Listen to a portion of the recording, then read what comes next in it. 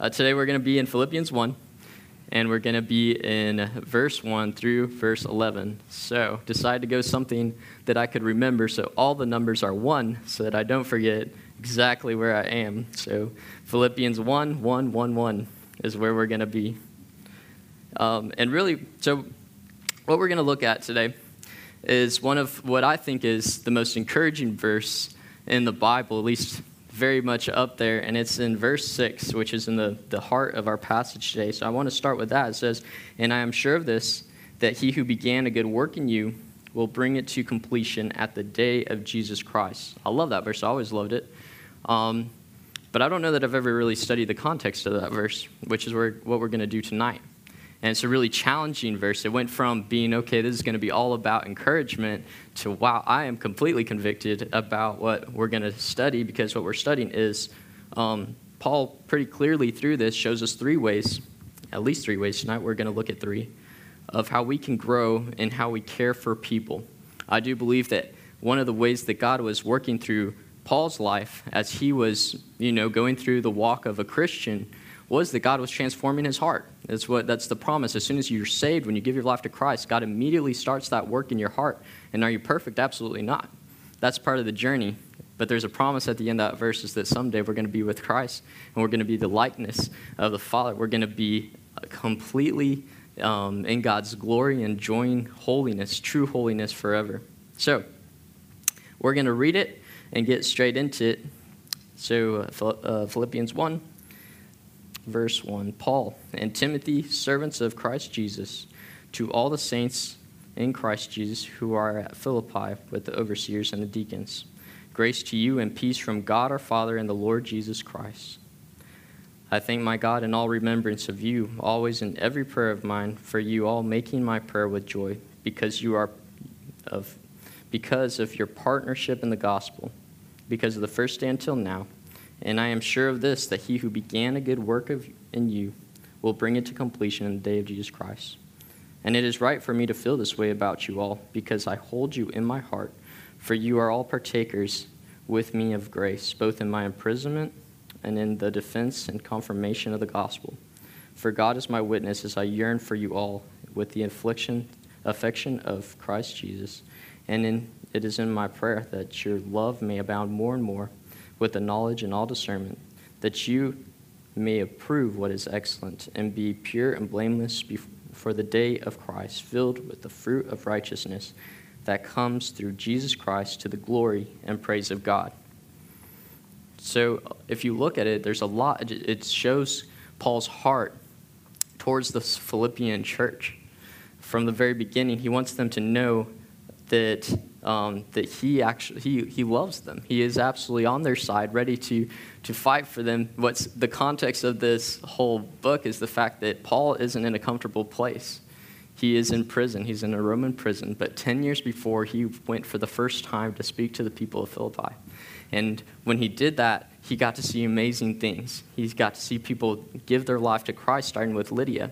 So were these people perfect? When you start reading it and see, man, like he's so thankful for, actually, if you look in verse 4, he's using them as an example, or chapter 4, they are the joy and crown. He refers to them in 2 Corinthians 8:1 as a comparison, as an example to the Corinthian church. He boasts of them to the other churches. So you would think as you're looking through it, you're like, man, these people are amazing.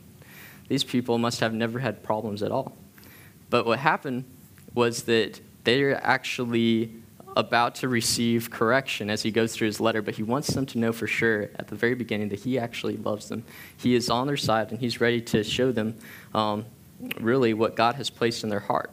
What happened is that the Philippian church found out that Paul was in prison, and this hurt them because they love Paul too. So they sent a man up there with some money to help him out. And while he's up there, he kind of gives a report of the church. So what happens is God uses Paul to send a message to the Philippian church to help them out, and also to encourage everybody else, all the Christians. We read this not as what Paul said. We love Paul. Paul is great. But when we read the Bible, it's not about what Paul said. It's what God is saying to us. So as we see 3 ways to grow in how we care for people, let's remember that this is not just Paul's opinion. This is God's command to us. How are we supposed to care for people? And I look across the room and I see people who you do care. But sometimes it's hard to know exactly how do I put that into action? How do I put this feeling inside that God put in it? So God created just this love in your heart. But how do you do it in a way that's effective? Well, we see an outline here that we can do. The first thing we do is when you actually care for people. When you care about people, you will remember them. And that sounds so pretty basic. But I think everybody, especially in our stage of life, have come to realize that we can't keep up with everybody. It's hard to keep up with people that were in college, much less our high school friends and elementary friends. It's hard to keep up with people as time goes on.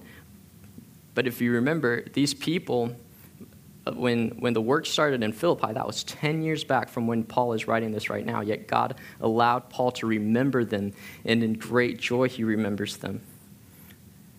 And it wasn't because they were perfect, like we said before. There was disunity in chapter 2 and 4. It shows that the church was in disunity, and there was some quarrelsome. But he would address those problems later. Right now, he needed to understand, because I'm sure he was remembering. So as he's listening to his friend tell him about the church, I'm sure he's remembering those first few days when he was going to Philippi. He was remember Lydia. Remember Lydia? She was selling purple cloth, and so a very well-to-do business. And the Lord did a work in her heart, and her life completely transformed.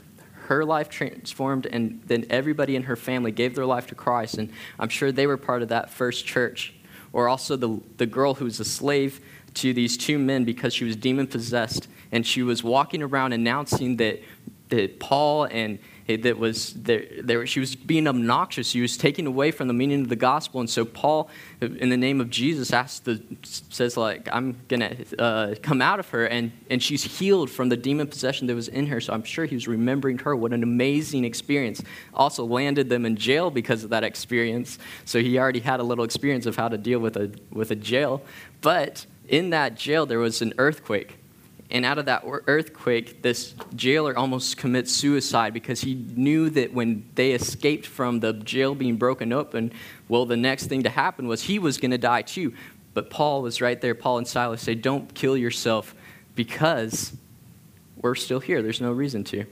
And so the jailer gives his life to Christ. His whole family gives his life to Christ. So Paul, with good reason, is able to say, I can't, my love for you extends beyond everything else because, get this, it's not just about remembering them, but it's also about having a relationship with them.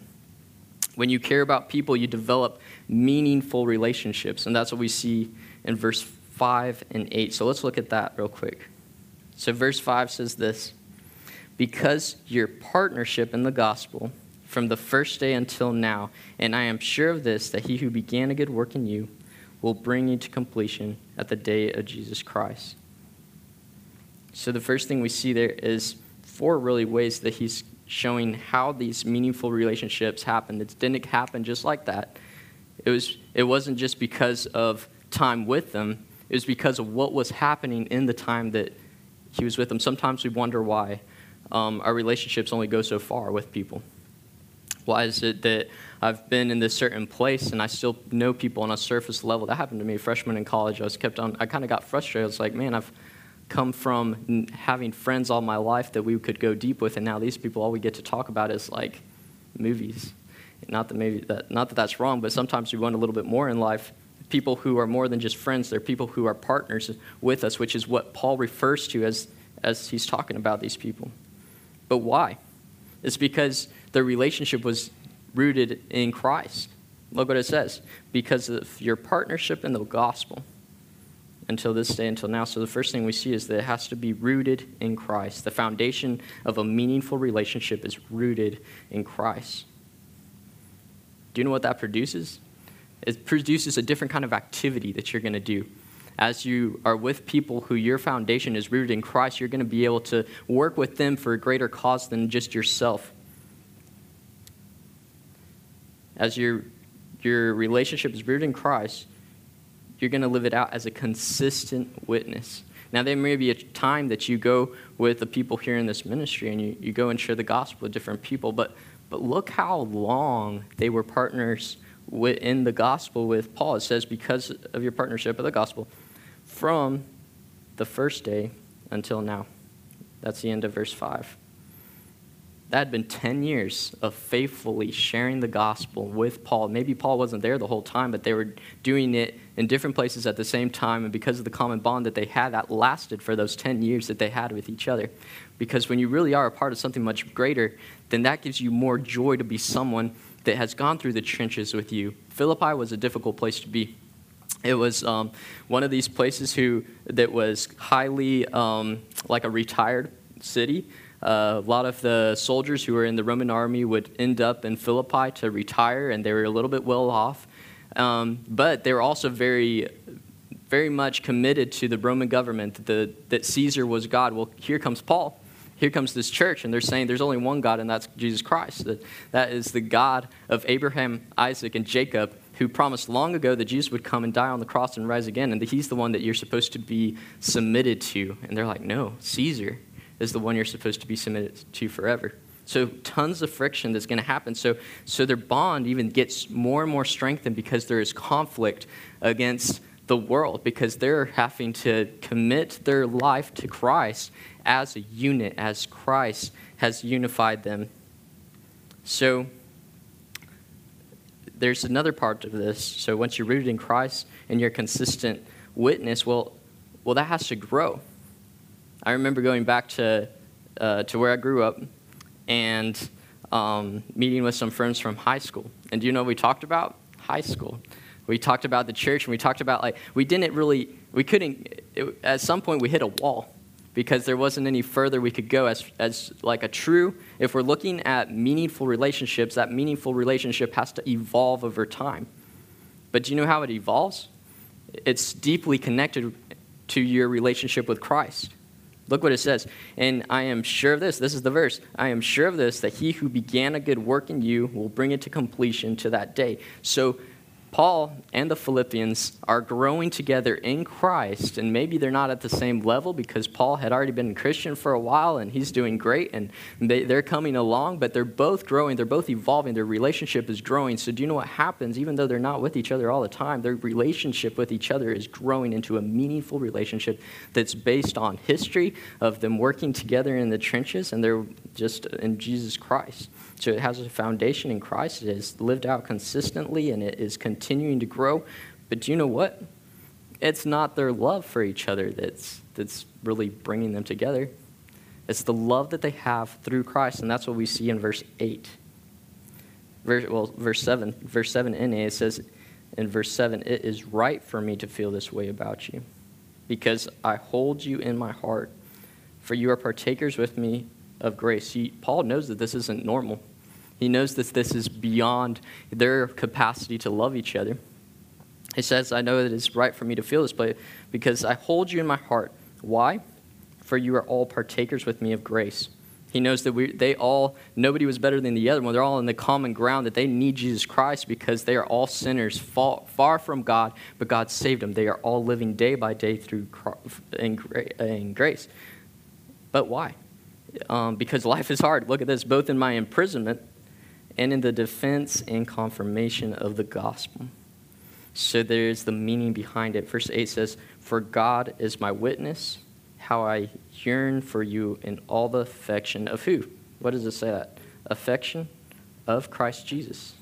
So it's not even theirs. It is borrowed affection from Christ. There is nothing in them that could bring this bond together. There's nothing in us that can unite us together. It is only through Jesus Christ that we can actually have a bond that everybody in the world is looking for. But only us through Christ. It is not through our power. It only is through Jesus Christ that we can experience a bond that goes beyond who we are.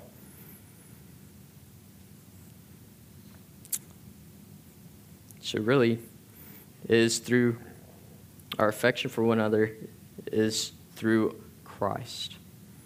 Jesus is alive and well. And here's the thing, when he really has this desire of us, when he's alive and well, he wants to hear from us, not only just that we are actively serving him and following him and that we are caring for people and that we are having meaningful relationships. If we really do grow in how we care for people and if we really do have meaningful relationships, there's then going to be this natural outflow of prayer that comes from our life, but not any kind of prayer. This kind of prayer is something different. See, in verse 3, remember what it said? Let's read it again. I thank my God in all remembrance of you. So he's talking about, in verse 4, it says, always in every prayer of mine for you all, making my prayer with joy. So what's happening here is he's saying, okay, I pray for you. But here's what's cool about this passage. In this verse 9, he gives this example of what that prayer should look like. So we're going to spend a good amount of time on this part because we need to see that it's not just about the action of prayer that needs to happen for us. It needs to be the quality of prayer that proceeds from us. If we really do care about each other, then we're not going to just lift up prayers, oh, this person went through this, which all those common prayers that we hear all the time, those are necessary. But what if we could take it one step further? Paul's going to show us how to do that. In verse 9 says, and it is my prayer that your love may abound more and more. So he acknowledges the fact that they do have love. There is love, but man, the love can go further. Their love would, abound. When it's bound, the word abound is talking there is overabundant. It is something that goes beyond just, for example, someone who is getting beat up by someone else. There's two people fighting, and you might come to the rescue of someone who is being oppressed. And you have love for that. But what Paul's asking, okay, you have abounding love. So you not only have enough love to help the person who is being persecuted, I guess, but you also have love left over, and you start realizing this guy needs it too. The guy who's both for the person who's being oppressed and the person who is oppressing needs your attention. And that's a revolutionary way to actually think about it. I need to not only think about the people who are getting hurt, but I need to think about the person who is hurting because they also need to know the Lord. They are lost. They're far away from God, so they need to understand that they too can be saved because they are also made in the image of God. Now that seems crazy, that I would actually care about everybody in this world, but guess what? You have to realize that God loves them just as much as He loves you. But what about, let's bring it a little bit more home. What about the lazy coworker that you have to deal with on a daily basis that's great friends with your boss and gets away with everything? Then it's a little bit more difficult if you think about it that way. What if it's a difficult family member you're doing? A family member who just kind of, doesn't care about life and just doesn't really do anything, and you're having to deal with their attitudes. Or maybe a boss who doesn't respect your work hours anymore, who just constantly just kind of sucking the life out of you, putting more and more tasks on you. Do you have to love them too? How do you do that? Well, it comes back to this whole way of praying for them and making sure that you're there, that you're consistent with, they're consistent or not, that's not your problem, but you're the one on your side that making sure that you actually care for that person. There's this guy. I wasn't going to talk about, I feel like when we talk about being patient with people, we talk about driving a lot. But man, something happened to me on Monday that I have to tell you about. I was right behind this guy. We're about to get on I-40, and he's going 30 miles an hour. I'm behind this guy. I'm like, we're gonna die. We're about to merge onto this road, and he didn't. He stayed in the on-ramp forever. So I finally get over. He gets in front of me, and I was like, okay, now we're going 40. Great. Now we're safe because we're actually on the highway, and he's about to hit me. Get this. All of a sudden, I'm looking at this wonderful individual in front of me, and both his hands go up, and he starts adjusting his I don't know what you call it, to block the sun, the visor, and he wants it right here because the sun's right there. That makes sense. But he's also on I-40, and so he's moving it with both hands, and I'm watching this whole thing right in front of me, and he merges lane right in front of this other guy, and the other guy has to brake because he's going the speed limit, and and I'm like, well, maybe his car, I'm trying to think through this for him. I was like, maybe his car doesn't have enough speed, maybe he's older, he kind of forgot where he is. All of a sudden, he puts that thing in gear, takes off. Pew! I was like, what?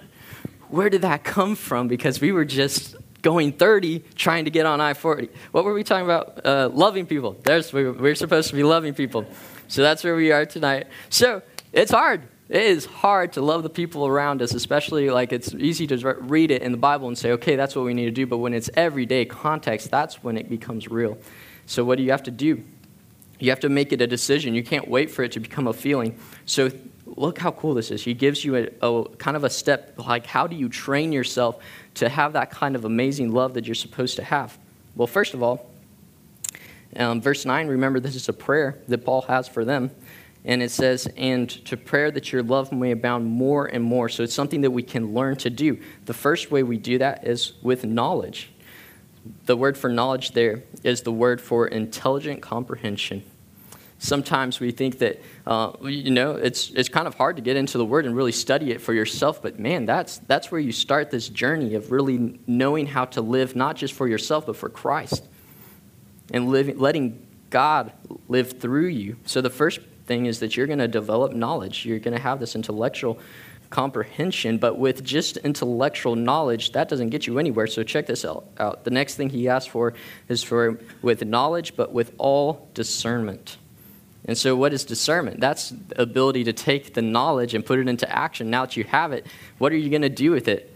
I like this. This Holman commentary says, knowledge is the spiritual wisdom found in Scripture. Insight, talking about discernment, is the application of this spiritual wisdom in practical living. It's taking the idea into practical living, which is something that you have to do starting through the very first thing is you have to learn how that your love would abound more and more through knowledge, discernment. But then what else? If you look further down on that, on verse 10, it says, so that you may approve that which is excellent. So once you have the knowledge, once you're able to put it into application, you're able to make decisions that you wouldn't have been able to do otherwise. I'm sure you have experienced with friends of yours in the past who've continued to do the things over and over again. You look at them like, what are you doing? You know, especially people who you know better. Well, it comes down to this. Are you actually putting it into practice? Are you able to approve what is excellent? I hope that all of us would desire to approve what is excellent. I think that it would really change some things as we grow in the Lord. I think it would change the things we watch. I think that it would change the music we listen to. And I think it would choose the things we choose to laugh at. We start to really understand, okay, well, this thing that has brought me joy actually hurts someone. This thing that has actually made me laugh is actually something that makes fun of someone else. Or this thing just straight out isn't pleasant to anybody, and I thought it was funny. And sometimes we just laugh it off and say, well, that's actually really, terrible, but it's funny. Well, that's not an excuse. What's wrong is my heart. I don't have to blame someone else for making a dirty joke that was funny. No, I have to blame myself that I wasn't in knowledge and discernment able to approve what is excellent, because what our choice is that I want for myself that which is excellent. But why? Why are we doing all this? It comes down to the last part of 10. It says, so that you may approve what is excellent, to be what? To be pure and blameless. Why? For the day of Christ. Filled with the fruit of righteousness, that's verse 11, filled with the fruit of righteousness that comes through Jesus Christ. So everything that we just read, all of it has to be rooted in your relationship with Christ. There is no other way. Only He can drive you to be more than you can be on your own. But what is the purpose in all of it? We still haven't gotten it. It's that very last line. What? To the glory and praise of God. You have the chance to bring glory and praise to the God of the universe, and that's absolutely astounding, because who are we to do anything for the Lord? But God smiles on you. God loves you. And it's only because of that love for us that we know anything about love at all. Sometimes I think that's really what the problem is in our society today, is we really want laws and we want different things to change the way our culture looks at each other and treats each other. But really there is no law that is going to change people's heart. It's only through the grace of God, which is really up to us to have that desire that the Philippians had to share the gospel with everything we have, knowing that that is the only answer that our country really has. And if you look around, you know for sure that we live amongst angry people, especially today. So what if we're the change? What if we're the change that actually makes a difference in this world?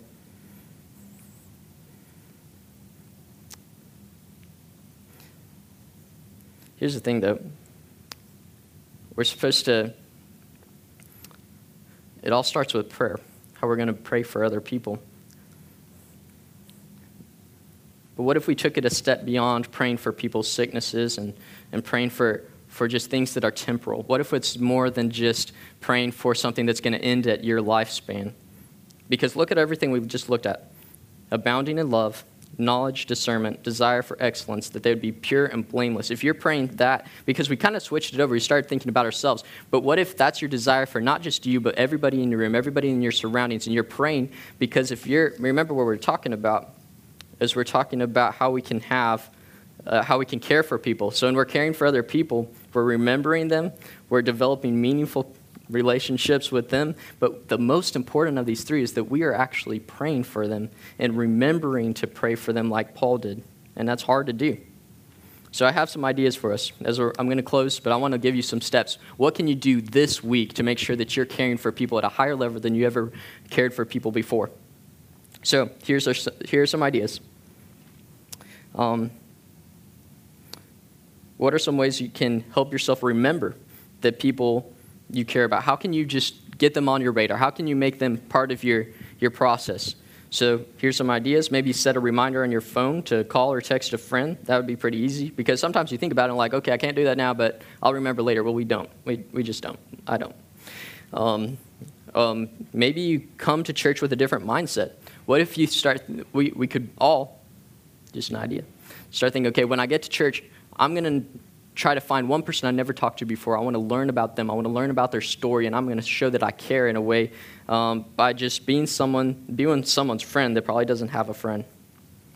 Or maybe you're trying to develop meaningful relationships. Well, how do you do that? How do you develop a relationship beyond like saying hey and bye? Because those are easy to make. But how do you take it to the next level? Well, how about finding a place to serve together? Because remember, the meaningful relationship isn't just with quality time. It's about the purpose behind your relationship, which is to serve the Lord in incredible ways. What was Paul and the people of Philippi doing?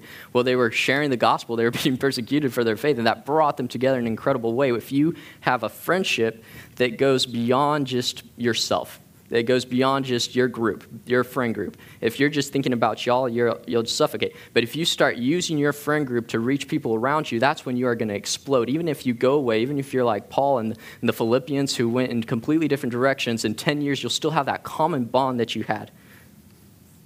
Maybe it's a trip that you need to take, like a mission trip, that you'll have those experiences for years. You stretch, you grow.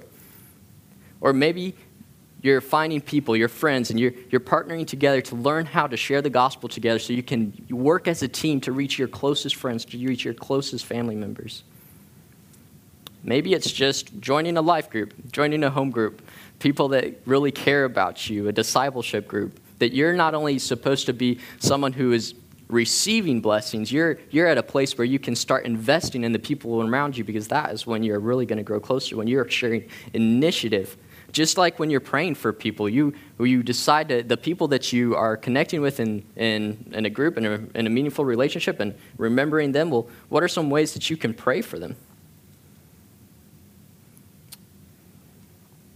Are you just going to ask the Lord that they would have success in this life? Or are you going to be asking meaningful prayer requests that will last them for eternity, especially for those people who do not know the Lord? Somebody said this a long time ago. Maybe you all remember, but I can't remember enough to give them credit for what they said. But they said if God was to answer every prayer request that you asked for in the last week, how many people would go to heaven because of that prayer request? Something that kind of hit me a couple months ago, I haven't done great at this, but the idea of using social media as a prayer tool. We talk about the evils of social media all the time, so let me give you something positive about it. Scrolling is something we all do. What if you use that as a prayer guide?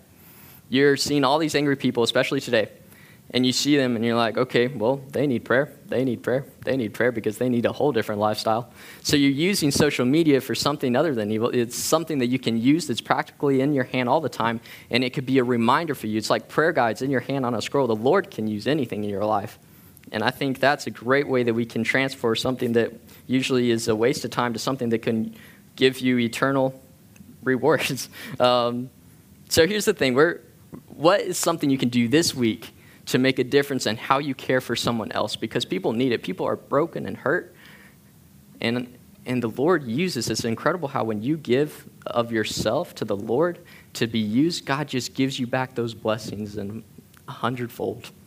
There's something that you can do this week, and you'll be amazed how the Lord opens your eyes when you start asking God, how can I live for you? How can I care for the people in a huge way?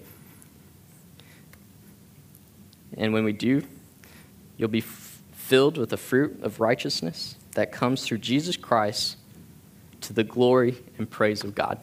So let's pray. Heavenly Father, thank you so much, Lord, for who you are, that you ask us to be a part of something that's way beyond ourselves, that you ask us to be a part of a lifestyle that makes a difference, Lord. Lord, I know that every single one of us in this room wants our lives to matter, to be a part of something that's so great that, Lord, I pray that it wouldn't be for our name, but for your name, but it would be something that makes a difference in our city. Lord, I pray that if we moved to a different state, that there would be some kind of impact that left behind. God, I pray that through our lives, people would come to know you. I pray that as a ministry, we'd be able to encourage one another to not just live in our bubble, but Lord, that we would be encouraged to share the gospel with people, because that is the ultimate way that we can really show love, is presenting you to people who do not know you. Lord, thank you for the joy that comes from knowing you. Thank you for the joy that comes from knowing people who know you. And Lord, I pray that we would be used as a group of people who can be a blessing to each other, but also to everybody in this church, God. I pray that our lives would make a difference, not for ourselves, but for the kingdom of God for all eternity. In Jesus' name, amen.